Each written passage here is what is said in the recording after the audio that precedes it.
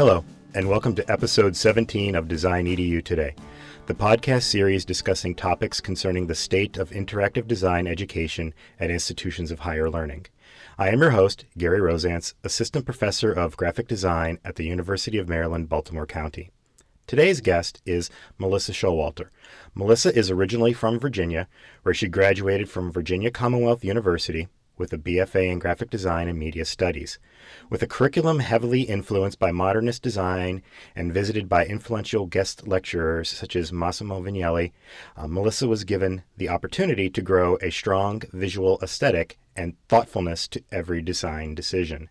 After graduating, Melissa took on the role of design director of TODA's New York office, a multidisciplinary design studio. She gained experience working on a range of products, including identities, websites, exhibit design, product design, print design, and editorial design for clients such as the AIGA, Daylong, and the American Foundation for the Blind. Currently, Melissa is an art director at an independent digital creative agency in Portland, Oregon called Instrument, where she collaborates with clients, developers, designers, producers, strategists, and writers to develop and create deceivingly simple and well-crafted digital experiences. Melissa's work has been featured in the Die Line, The Noun Project, Print Magazine, How, Design Bureau, Communication Arts, and Graphice. Welcome, Melissa. Thank you. Thanks for having me. Oh, it's my pleasure. Before we get started today, I wanted to give the listeners a little backstory on how I met you. About a year and a half ago, I was in Portland to present at an AIGA Design Educators Conference, and I was still trying to figure out how I wanted to approach this project. At the last minute, I reached out to Portland area digital agencies to have an informal conversation about the state of interactive education from the professional's perspective. Obviously, Melissa was one of the people to get back in touch with me, and we met for about an hour, and our conversation helped fundamentally make me rethink how I approach interactive education. So as you listen to this conversation, don't be surprised if we reference our prior conversations. Okay, Melissa, in one of your bios, you wrote, "As an art director at Instrument, I collaborate with clients, developers, designers, producers, strategists, and writers to develop and create deceivingly simple and well-crafted digital experiences." To me, titles are very loaded and don't often truly reflect exactly what you're doing. Right. Can you give us an in-depth explanation of what an art director is at a digital agency? Yeah, absolutely. The role of an art director at a digital agency varies depending on the point of view and the type of work at that agency. So at Instrument, we're basically what I like to call, I kind of made up this term, but a multidisciplinary interactive company. So to me, that means we do a wide variety of projects within the realm of interactive. So working at Instrument as a designer or an art director is very different from working as, like, let's say, a UX specialist at Facebook, for instance. So at Instrument, as an art director, I help create the visual vision for a project as it relates to the creative concept. Sometimes this entails thinking about the brand holistically and evolving the brand. Sometimes it means creating content like photos or videos. Sometimes it means creating the look and feel for a website or an app. And sometimes it means designing UX experiences. So it's not to say I won't dig into the nitty-gritty details of a website depending on the team and what's needed of me, but usually I work with another designer and under the guidance of a creative director depending on the scope of the project. But I'd say ultimately I'm responsible for the creative vision of a project. So you've had print experience before. Yeah. Do you feel that the role of an art director is different in a digital agency versus a traditional print agency, or are they pretty much the same? I think they overlap. They have similar commonalities in terms of needing to have that broader understanding of what the visual language of a project will be. But at an interactive agency, I'm primarily looking at projects under the scope of interactive, so website, an app, any kind of experience that you might come in contact with on a screen. So because of that, it does vary a little bit, but we still create content and we still create a visual message. So it does overlap as well. Okay. So after reading through the Instrument website, there are very deliberate position titles in addition to art director, such as creative director, technical director, producer, designer, writer, developer. To me, they're all just design. Can you explain how they're different, and especially the creative director, the technical director, the producer, and the designer? Yeah, definitely. So we have a lot of diverse people at Instrument with a lot of different types of backgrounds.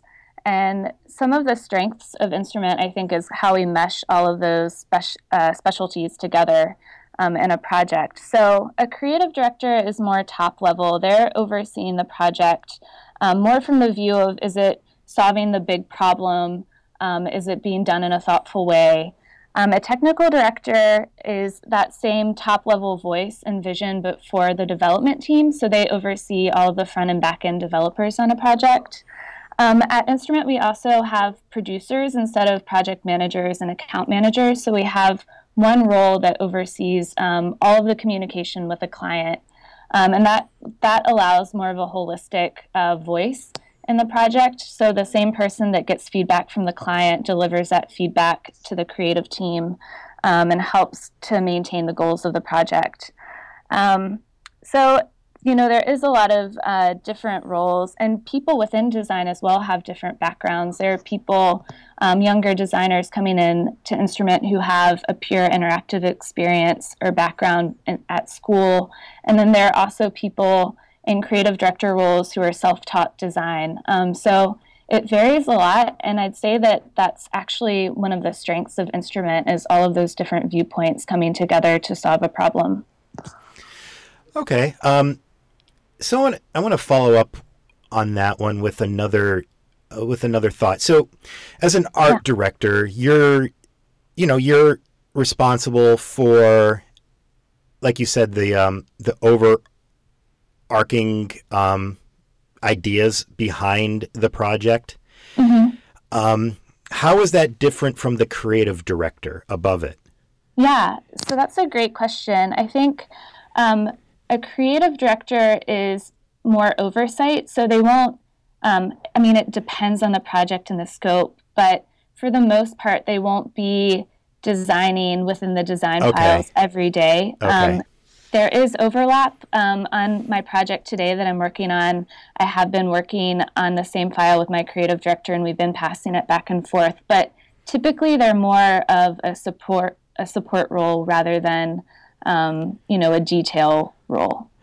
Okay, so that makes sense. So, you're basically in charge of the visual language of the entire project, and then you've got somebody kind of over that saying, kind of paying attention if you're to the fact that maybe you're going astray, or somebody to kind of bounce ideas back off of when, you kind of totally. Okay, that makes perfect sense. And my favorite interaction with a creative director is really how inspiring their vision can be. So, they'll send me website links or mood boards or ideas, as it comes to them about the project, and they really keep the project more on that inspirational level, which is really helpful when you're in the nitty-gritty of a project. So so the reason I asked that question is because I had an initial question that I wanted to ask, and that is, I think students have the misconception when they initially enter into the field. They're used to being the creative director or the art director. They're the ones that used to be like, this is what the visual language should be. This is how I see this project playing out. And in reality, they don't enter in and they don't do that. Yeah. That's definitely something I see. I think that's a great observation. When you're coming from school, you're in charge of every aspect of your project from start to finish, including the vision. And really, in a professional situation, you not only share that vision with your peers, but you share that vision with the client and what the client's needs are. So I think that, I had that struggle when I started to enter the workforce, and I watch younger designers have that struggle. And it's definitely real. You have to learn how to collaborate and share a vision rather than own it at certain times. Okay, so for educators, how can they better replicate that in the classroom? I mean, Yeah. well, let me first make sure I understand, this is, and I think Instruments has a typical setup as most other digital agencies. So you have a designer working under you. They're almost kind of like, if you're going to use compare it to a classroom, you're giving them an assignment to design an interface, design an interaction where what happens when somebody clicks. Yep. So they aren't necessarily doing the broad thinking. You're kind of bringing that back to them, correct? It depends. I mean, I love seeing what happens when you give a designer an open-ended problem to solve and watch the way that they attempt to solve it. I think, no one, not even a creative director, always hits the mark right away. Yeah. No, that's not a level of experience. It's more of, sometimes obviously experience comes into play, but having that open mind to collaborate and take direction has to happen at any level for sure. But also with a junior designer, being open to having more direction and being open to take more feedback is a really important element. So for that, I'd say one of the things that I loved about VCU that I thought about, before we had this conversation today, was how I was part of a program called Design Center. And basically, we were a group of about 8 students.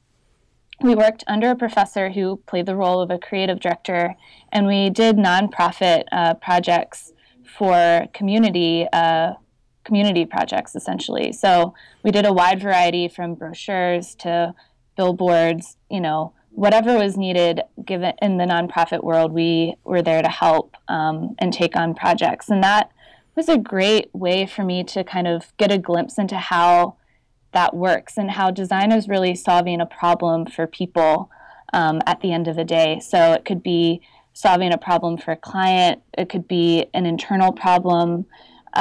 Really, we're creative problem solvers at the heart. So that collaboration element is so important.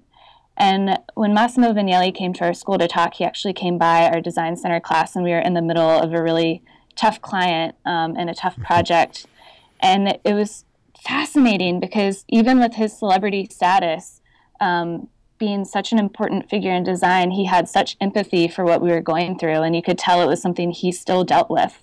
And he talked about how sometimes he had to fire clients if they just couldn't see eye to eye, but all of the trials that you go through to like try and make it work before getting to that point. So that was fascinating for me to watch and kind of understand through Design Center.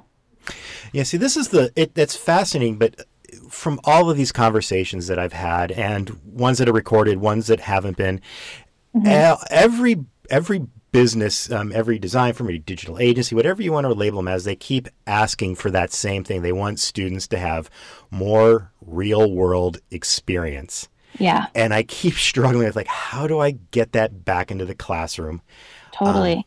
Because I can't wrap my head around it, because you can, okay, yes, you could like totally do work for nonprofits, but that doesn't necessarily mean that it's going to like sync up with the semester cycle. Yeah. And there's other things that have always gone wrong, where students don't want to work on it because it's not, they don't believe in the organization. There's like moral or philosophical issues, or it just ends up. Right. But it's the one thing that every person I've talked to said, that students need to be better aware of the business side of design. Yeah, I think that's so true. I mean, there is an art to design, and there is an element of innate talent and an artistic vision, and all of that's so important. But there's also another component of creative problem solving for your client and for what their needs are. And sometimes you work for a client that you don't believe in, and that's really hard. But you have to find reasons to believe in the client when you have no choice, or you know, the worst case scenario is you just claim you won't work on that particular project. But that is something that we have to balance. We have to balance that vision and that passion for design with the end result of where it lives and what it's doing. Yeah, that's a really hard reality for students when they first enter the field. Yep, definitely. Do you have any suggestions on like how to ease that, or anything that I can do as an educator to better prepare them for that? Besides, I mean, the one you gave me, but do you have any other suggestions, like on a micro level? Yeah, I think the more you can team up students with other students on a project, the better their collaboration skills will develop. So I remember personally actually hating group work or group projects in school because you do lose a lot of the creative control, and I'm a perfectionist, you know. So I remember being frustrated at those projects, but when I look back on it, those were the projects that really made me grow the most as a designer. And then I guess secondly, just more of a tactic is the more critiques, the better. The more people have to get up in front of a group and defend their work and explain their reasoning, the stronger they'll be as communicators verbally in a group. So those two things would really be my more tactical advice, aside from just taking on community projects for free and having students actually interact with a client figure. Another off-topic question. Yeah. So you mentioned this will go back to you being an art director, but yeah, I think this is an aha moment for me. I heard somebody say, like, we always tell students to do, group work, but we never teach them how to work in a group. Yeah. And I was like, damn, that was like an aha moment for me. Right. So yeah. What do you do to solve conflict, or is there any strategies that you have for helping a team work together? Yeah, that's a great question. I think just having empathy for what people are going through is a big element. I understand that struggle that a junior designer has, and that kind of like shock. It's like jumping in a pool of cold water sometimes when you find yourself in your first job and your first tough situation. So I just have honesty, and I explain that I know what they're going through and it's tough, but our job, what we're being paid for, what we love to do is solving problems for our clients, and that we have to consider those moments as being important and not necessarily giving up creative vision, but learning a new way to have vision. So for me, it's just trying to communicate and have empathy, and also back off at times and give younger designers a chance to explore when they need to, and have really thoughtful reasons for why something doesn't work, rather than just having a subjective opinion like, oh, I don't like that color. Instead, there needs to be a thoughtful reason for why. So I think it's just those moments of empathy and understanding and compassion, and also just communication and honesty that help groups of people work well together. Yeah, that's the tough one, but I think it falls back on design educators. We need to be teaching them how to work together. Yeah. So as an art director, do you get to choose your own team members? I'm assuming, go ahead. Sometimes I do. At Instrument, not so much. It's more teams are created by the executive producer, who is, I guess to back up, at Instrument we have 5 different teams, and on those teams we have a range of 20 to 50 people, and every team has an executive producer, and their role is to figure out the forecast for the projects coming in and who works on what. So a lot of that is predetermined by our EP, but they do allow us, a voice and an opinion to say that, you haven't worked on a type of project before and you're really interested, or you love a client. They take all of that into account. In the past at TOTA, I did do a lot of figuring out who worked on what. And, it's nice when passions align, when you have people on your team who love a brand or, love an event, and then you get to work on it. But that's not always the case. So what do you look for then in a interactive designer? Because that's what I'm kind of charged with preparing to go out into the world. So what would what would make one jump out to you? So I think, like we've been talking about collaboration, I think that's a huge component when you look for new people on your team. You want someone who will fit in with a culture and who seems open and flexible and has a passion for design. I also think having a strong foundation in design basics is a really important element too. An eye for great typography and an understanding of grid systems. Even though that sounds like print, that comes into play so heavily on the web and in apps, is having an understanding for those things. If you understand a grid system, then you can build a responsive site that works well on a huge screen all the way down to a small smartphone. So I think those fundamentals can't be denied. They have to happen.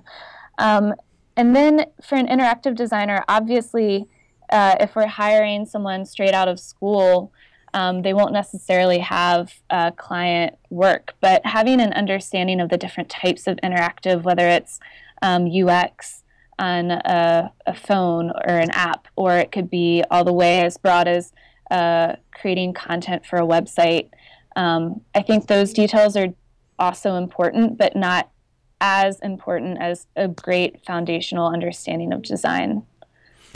Well, following up on that fundamental, knowledge of the knowledge of design fundamentals. Yeah. So, and using your print background as a guide, designing a grid for a magazine or for a newspaper, etc., does that translate to also doing a responsive grid for an online app?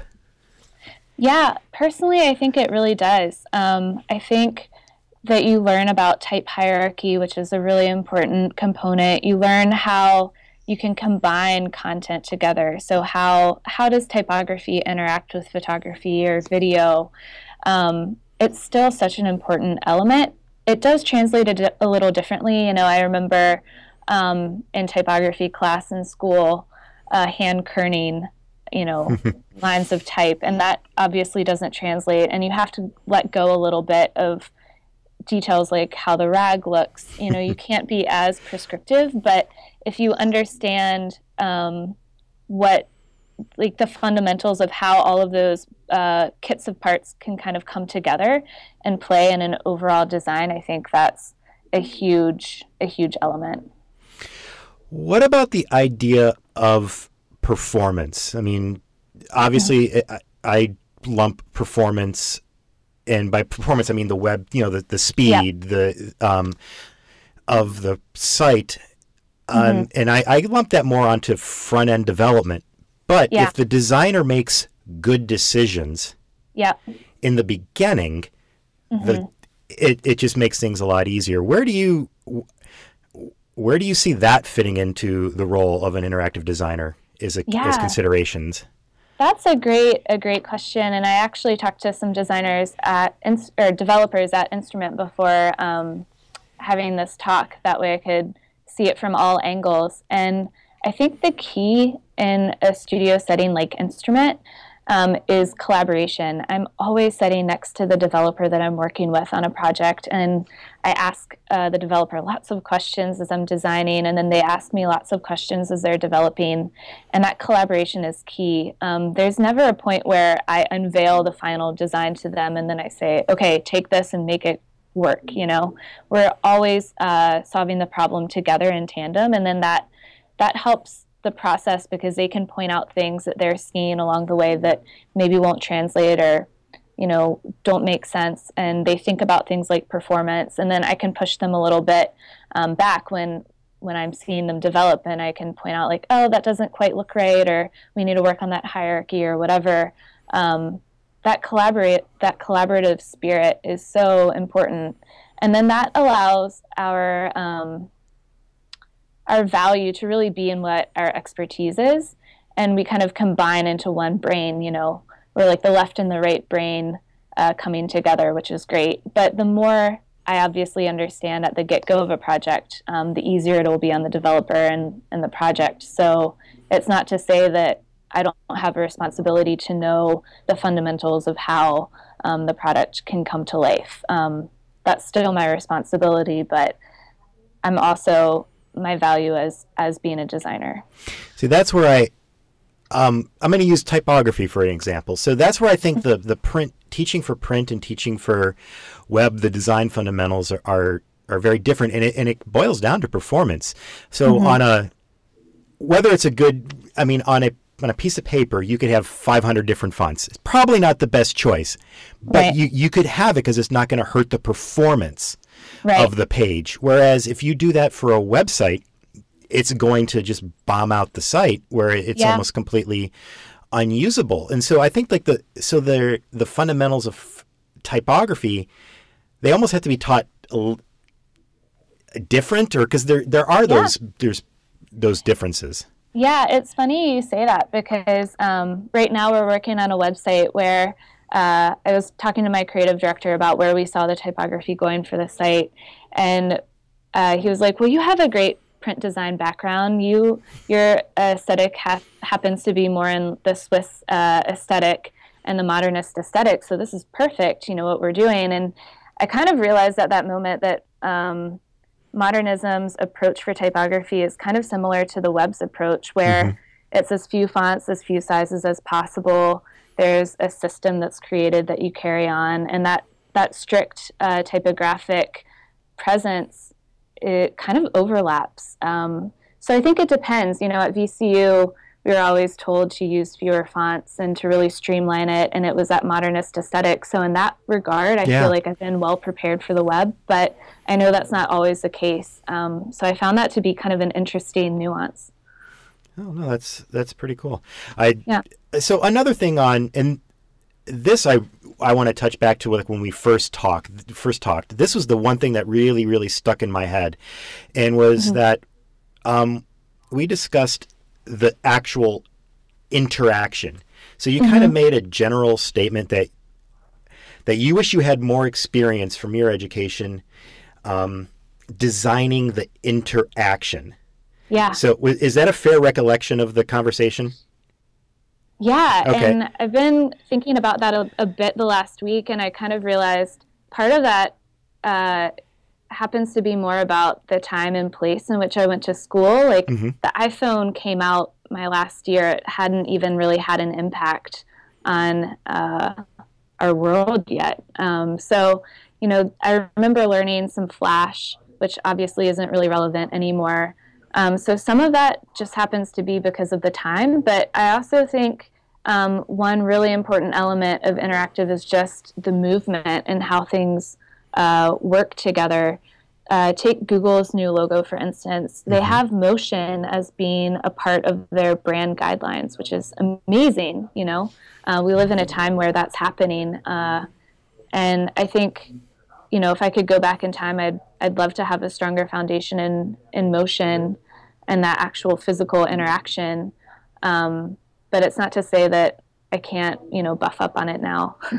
Yeah, it's definitely important. And I'm glad you mentioned the iPhone in 2007, because I think the modern, so when I taught web 5, 6, 7 years ago, it was a lot different and it was a lot simpler. Yeah. Now, not only, this is the iPhone was that set things in motion, but really, I go back to 2010 when Media Queries and Ethan Marcotte's essay on responsive design.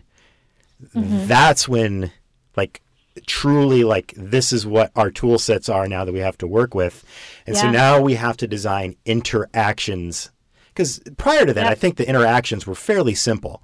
Yeah, you click and then the whole screen just changes. Yeah. And there's no movement. There's no human element to that interaction. And now it's such a big part of it. Yeah. And so now with just some CSS3, you can have a form that you click the button and the form shakes. The button shakes and turns red if you did it wrong, instead of having to pop up all these different kinds of screens. And so do you see students, or do you see young designers having more experience as they come in with this? Or is this something that, design education should really catch up on? Yeah, I do see students coming in with this skill set in a way that I didn't. And I'm not sure if it's because they're being taught it in school or if it's just in nature of the time and people are kind of self-teaching themselves in that understanding, or if it's just more intuitive. But it has been a conscious effort of mine to really think about the motion or the interaction of an element just as much as the look and feel. Like what color the type is matters just as much as how it's moving. So I think it is evolving. I see it more in younger designers as being a skill set, but it can always be pushed further. Yeah. We're getting close on time. So one last question about that before I let you go. Most design programs have a motion graphics class. But and a lot of the assignments that coming out of those motion graphics class are like, design movie credits, do a video or something like that. What can be done in those classes to kind of better prepare students for animations in interactive design? Yeah, that's a great question. I think it comes down to the different types of interaction that you can teach to. So you can have someone learn motion that is more about animation, and you can animate an object or have something move in a way where it's telling a full story, or it can be an element of design. So what I mean by that is a title sequence, it's more of an animation where you can have full reign and it's something that people watch, whereas an interaction is something that people click or interact with. So it's kind of working in tandem with the user. And it sounds like there's maybe more emphasis on the first element of interactive versus the second. And I would push people to start thinking about interactive more as it relates to everyday sites or apps that we interact with, and how you can take typography or a button or a page transition and make it feel different just by the way it's moving. So I think there are, two vastly different applications, and teaching to both seems like the future, they're both so important. Oh, that's fantastic. So, Melissa, before I let you go, is there anything you are working on that you would like to share, or something you want to promote, or maybe a final piece of advice you'd like to give design educators that we didn't talk about? No, I think we covered everything. I know I talked for a while, so no, I think that's everything. Thanks for everything you guys are doing. It's exciting to see new students coming out with new skill sets and watch design evolve as a discipline.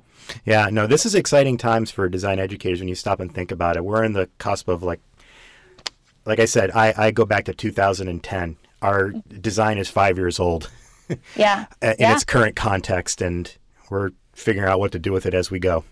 Yeah, it's super exciting. Yeah. All right. Well, that's all we have time for today on episode 17 of Design EDU Today. I want to thank today's guest, Melissa Showalter of Instrument, for being so generous with her time. I want to thank the audience for listening, and I want to thank the Design EDU Today hosting sponsor DigitalOcean and CDN sponsor Fastly for making the hosting and distribution of these podcasts possible. Finally, I want to thank the AIGA and the AIGA Design Educators community for their generous support of my research that led to this podcast series. If you want to discover more about the Design EDU Today podcast and read the session notes and transcripts, visit us on the web at designedu.today. You can also follow us on Twitter at DesignEDUToday, like our Facebook page, or subscribe to this podcast through the iTunes Store. Thank you for listening to Design EDU Today.